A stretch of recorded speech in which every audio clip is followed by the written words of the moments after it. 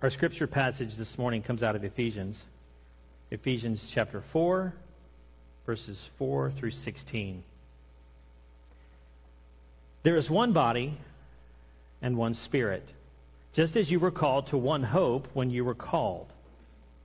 One Lord, one faith, one baptism, one God and Father of all, who is over all and through all and in all.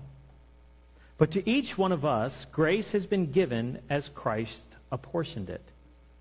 This is why it says, when he ascended on high, he took many captives and gave gifts to his people.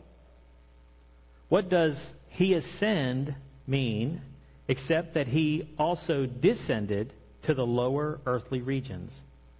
He who descended is the very one who ascended higher than all of the heavens in order to fill the whole universe.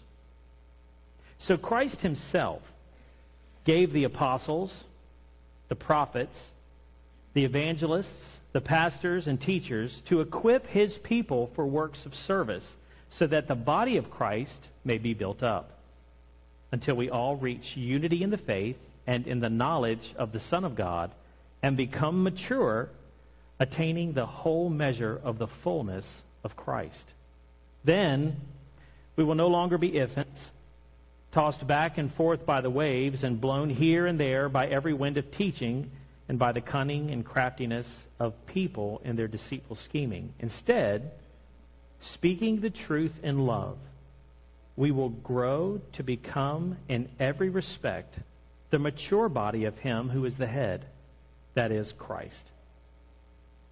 From him, the whole body, joined and held together by every supporting ligament, grows and builds itself up in love as each part does its work.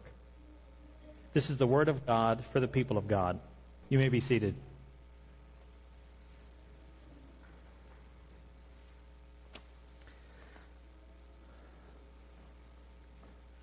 We're continuing on in our series, The Armor of God, and we are now on the belt of truth.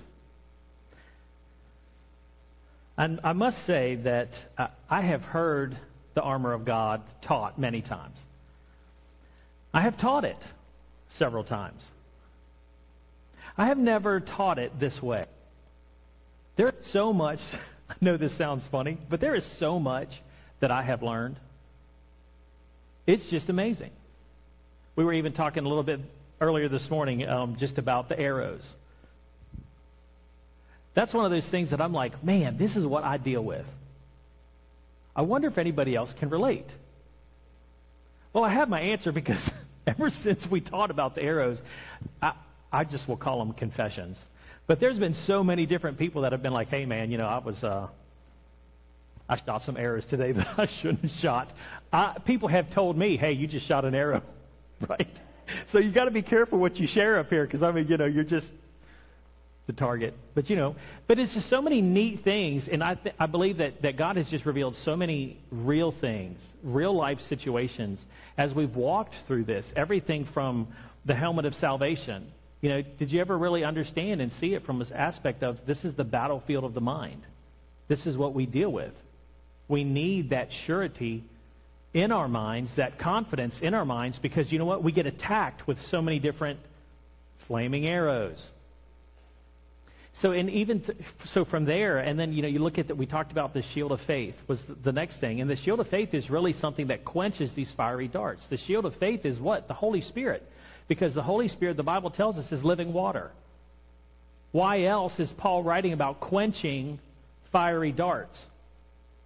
Because the faith that we have is the Holy Spirit that's been given to us, and the truth of what we know and understand, that there is living water that quenches anything the enemy can shoot at you.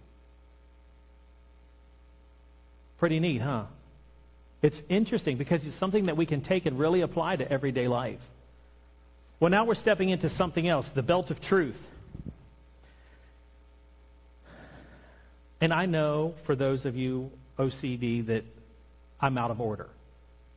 I know the belt of truth comes first. I don't know why God wanted to bring things about this way, but he did. But now we're getting into the belt of truth. And the reason the belt of truth is first is because everything stands on the Truth. Everything stands on the truth. Truth is foundational. It is our key to earthly relationships. If you don't have truth, imagine what your relationships would be like. A mess. But it is also key to our spiritual relationships. Truth is vital, and it is the bedrock for life. Sermon in a sentence. You ready? Truth is vital for survival. Truth is vital for survival. We're talking about the armor of God, right? Because we need to be protected. We need to be defended against the attacks of the enemy. If you are not defended, then you will lose. Truth is first. It's vital for survival. You can take that same sentence and apply it to your earthly relationships. Your relationship will not survive without truth.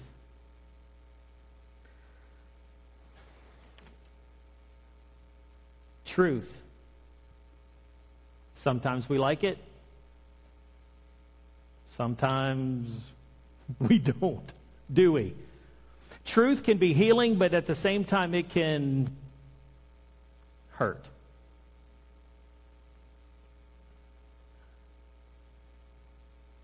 Here's a couple phrases that we use in life about truth. Like, I'm telling you, this is the God-honest truth. Right? Cross my heart, hope to die. Don't need to finish that, but you know where it goes. It's one of those things that these phrases we use, then they kind of roll off of our tongue, but it's about truth. I kid you not. Here's another one. You can take this to the bank. Yep.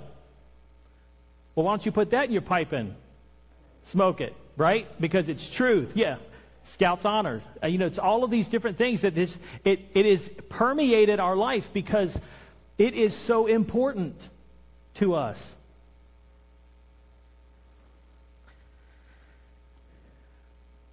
People go, and we do go at great lengths so that people will believe what we say. We want to be a person of honor, a person of integrity. When I say something, I mean it. It's true. So that we have trust. Jesus also talks about the truth. John 8:32, the truth will set you free. 14:6, I am the way, and the life. No man comes to the Father except through me. Paul goes on to talk about truth as well in 1 Corinthians 13:6, that love does not delight in evil, but it rejoices in the truth. Love rejoices in truth. That's a powerful statement, isn't it? Look at the relationships within your own life. Love rejoices in truth. And then out of the passage that we just read in Ephesians chapter 4, verse 15. Great statement can be as challenging as who knows what. Speak the truth in love. It doesn't say with attitude. Right? It doesn't. Don't speak the truth with attitude. Don't speak the truth in a fashion or in a way that you think that you can get your point across, because the only way that this person's going to listen to what I've got to say is if I get all animated and crazy and voice tone goes up. Speak the truth in love. The belt of truth is what we're moving into. The belt of truth. A couple things about the belt, and that's pretty much what we're going to focus on today. Okay, so we're going to talk about the belt and what that means and what that is. And next week we're going to get into more so of what truth is and how those two things come together. But the belt and what Paul is talking about here, Paul is Roman. So he's thinking Roman soldier. Okay? Roman soldier has a belt. They come into training as a young boy, and they would go into training. And as they've spent time in training, then they earn their belt. That means step one. Okay, so they get this belt. And then as they go through their training, if you've seen the different pictures of Romans and the gladiators and all, they have a wide belt, and then they have strips of leather and stuff that come down in the front to cover their thighs and such. These belts were very similar to what we would look at as our Letterman jackets from high school.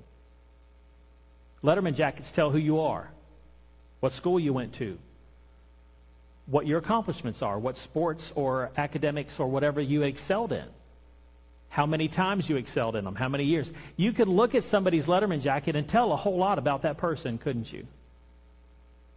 You can do the same with our houses. We customize our houses according to our likes or our identities. We customize our cars, we customize our offices, we customize our phone cases, because we are individuals, and we have likes and we have dislikes, and this is my identity and this is who I am. And that's the same as the belt that the Romans wore. It was their identity. You could look at someone's belt and tell a lot about that person. The belt of truth. The first thing that Paul tells you to put on is who you are. It's your identity. Interesting, isn't it? Just like we talked about the shield of faith, when you get up in the morning, it's not just about picking up your cell phone, it's about picking up the shield of faith. You can't forget that. The Romans wore their belts all the time. On duty and off duty.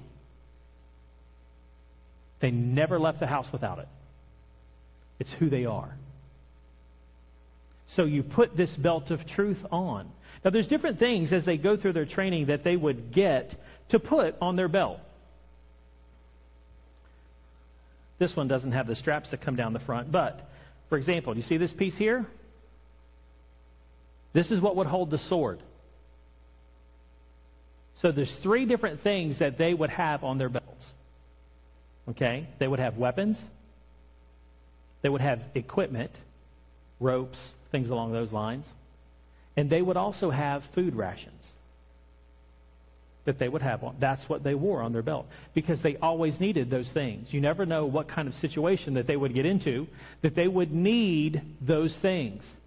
So as they moved forward in their training, then items would get added to their belts. Clasps, hooks, rings, they would hook stuff on. Very similar to Batman. You all right? Batman and his utility belt had anything and everything he needed, which is just absolutely amazing. I'm sure Robin was just in awe. But it's one of those things as far as his belt had everything he needed. And it comes from a standpoint of that's what Roman soldiers had. Anything that they needed was there. And not just that, but it had to be on right. It had to be on tight. Because you know what? In the heat of battle, they're used to knowing where things are on their belts and they could grab it. Well, what if your belt got twisted a little bit? You know? I needed a rope, but I grabbed a sack full of grain. I mean, you know, that can end their life quickly. You know, or I grabbed a rope, but I really needed that dagger, and you know what? Things aren't going to turn out so well. But it's not just about having an understanding that you have the belt, but that it's placed correctly, that it's tight, and that you know where your pieces of weaponry, equipment, and food is on your belt.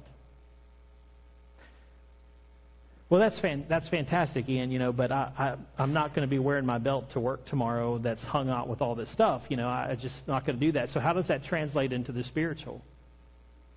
Right? That's what we need to know. How does that translate? Weapons. We're talking about it. We've also talked about it in the past. What as believers in our fight against the enemy and to advance the kingdom of God on this earth, what are our weapons? Prayer. The Scriptures. Love. Joy. Peace.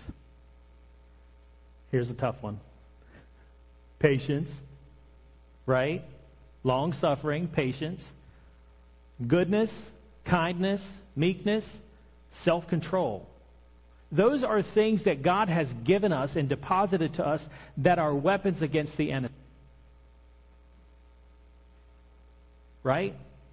That is us learning what they are and practicing those and understanding that they are attached to the belt that you've been given.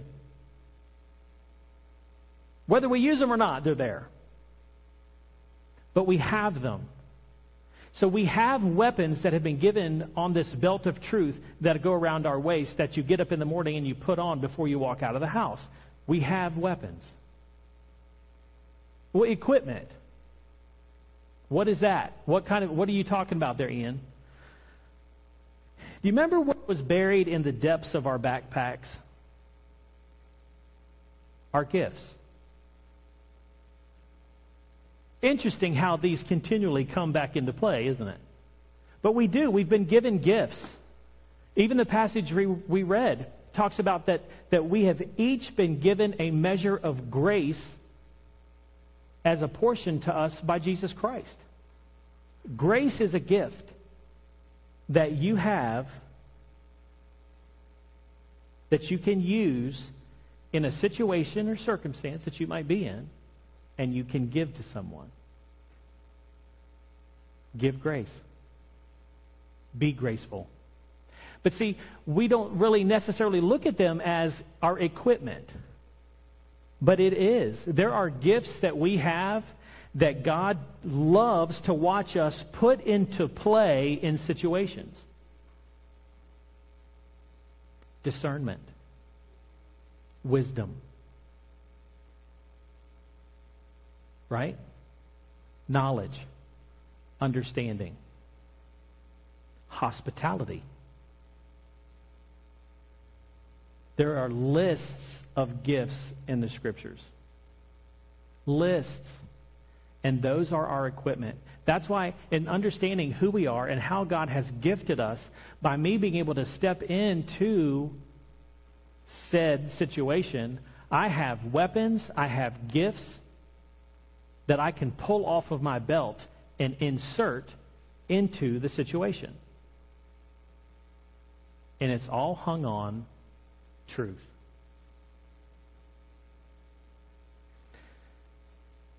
Well, what about food? This is one of my favorites.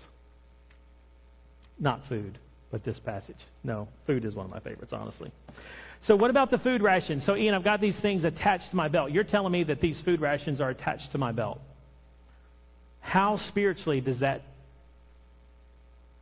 transfer into my life today? Let me read you a passage, familiar story that I know you guys would be familiar with. It's out of John chapter 4. This is the woman at the well. Verse 27. Just then the disciples returned and were surprised to find him, Jesus, talking with the woman. But no one asked, what do you want, or why are you talking with her? Then, leaving her water jar, the woman went back to the town and said to the people, "Come and see this man who told me everything I ever did. Could this be the Messiah?" Well, they came out of the town, and the people made their way to him. Meanwhile, the disciples urged Jesus, saying, "Rabbi, eat something." But he said to them, "I have food to eat that you know nothing about." Then the disciples said to each other, "Could someone have brought in some food?" "My food," Jesus said, "is to do the will of him who sent me and to finish his work." Now, if you remember the story, Jesus is sitting there. He goes to the well, and he meets the lady there, and they have an exchange and conversation. And Jesus tells her everything about her life. While he's sitting there, the disciples went to get something to eat. Everybody was hungry. Well, they come back, and Jesus is talking to a Samaritan, and the Bible tells us that the disciples didn't ask him, "What are you doing?" They were surely thinking it, but they didn't ask him. And then finally she leaves to go proclaim what Jesus had told her. And they say, "Are you hungry? Do you want something to eat?" "No, I have food that you do not know of." What does that even mean? It's an interesting point. Jesus goes on to explain it. He says, "My food is to do the will of him who sent me and to finish his work." Have you ever been so engaged in doing a task that you're not really hungry? Or you forget to eat, but you're just so focused on doing that task? Most times, it's because we are focused on doing what we are enjoying. It's something that we're focused on. It is our purpose, it is our personal will to complete that task. And we are so involved and we are so ingrained in that task that everything else goes away because we're accomplishing what our hearts are focused on. Right? That is what Jesus was doing. He was so focused on the will of the Father to complete those things that he was satisfied. That's the food. Accomplishing the will of the Father. Doing the desire of his heart was satisfying to him. I don't need to eat. Have you ever been here? You're so focused on your project and you're so focused on what you're doing that somebody comes up to you to talk to you about something that has absolutely nothing to do with what you're doing, and you're like, "Why are you even talking to me right now?" Right? What did you just say? That doesn't compute in here at all. That's what happened with Christ. Now, it's interesting because it's similar. Physical food, spiritual food. But Jesus is like, "Guys, what? You know what? I got food you don't know nothing about."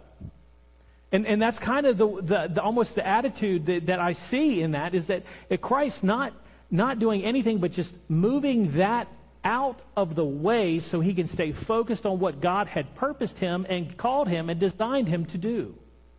I don't have time I don't even know what you got in the bag. I don't want any.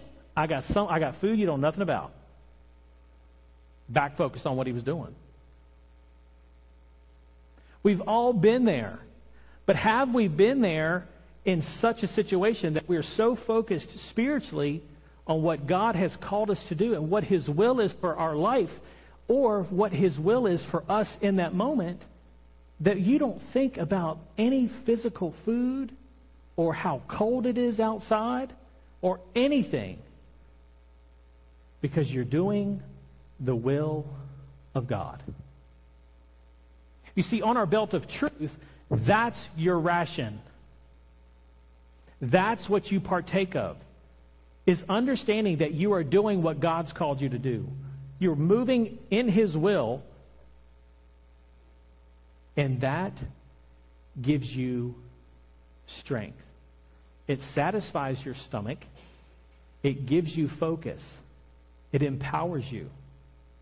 So when we've talked about in our backpacks as far as our portraits and who we are and how God designed us and why he even made us, when we know we have stepped into the will of what God has called us and designed us to do, then you know what? You're satisfied, aren't you? You're satisfied. And when you're satisfied, then you know what? You're defended. Why? Because it's truth. You're standing in the truth of who God has called you to become and what he's called you to do. And so therefore, not much can attack it, or not much can attack you when you know something's true. Is that right? when you know something's true, somebody's going to be pretty hard-pressed to convince you otherwise. Right? That's the belt of truth. Jesus was sure, beyond a shadow of a doubt, that he was doing what he was supposed to be doing by the will of the Father, talking to the lady at the well. He was engaged with her. She had gone to proclaim who he was. People were coming to see him so that he could minister to them, and they could realize that the Savior and Messiah had been sent. Not the time to ask him if he wants a burger. Right? But he was so sure that he pulled from heaven food to eat, that he was focused on what he was called to do. The rations that hang from our belt of truth is doing the will of the Father.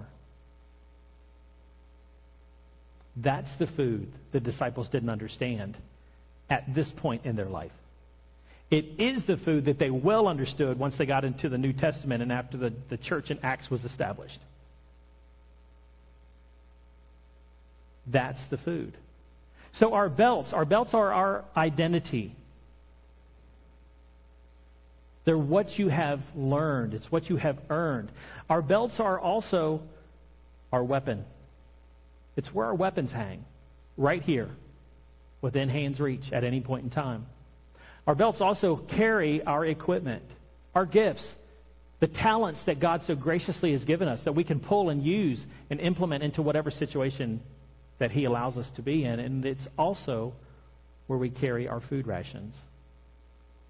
It's understanding that we're in the will of God. There's a satisfaction that's there. There's strength that comes from being in his will and living according to the truth that he's given us.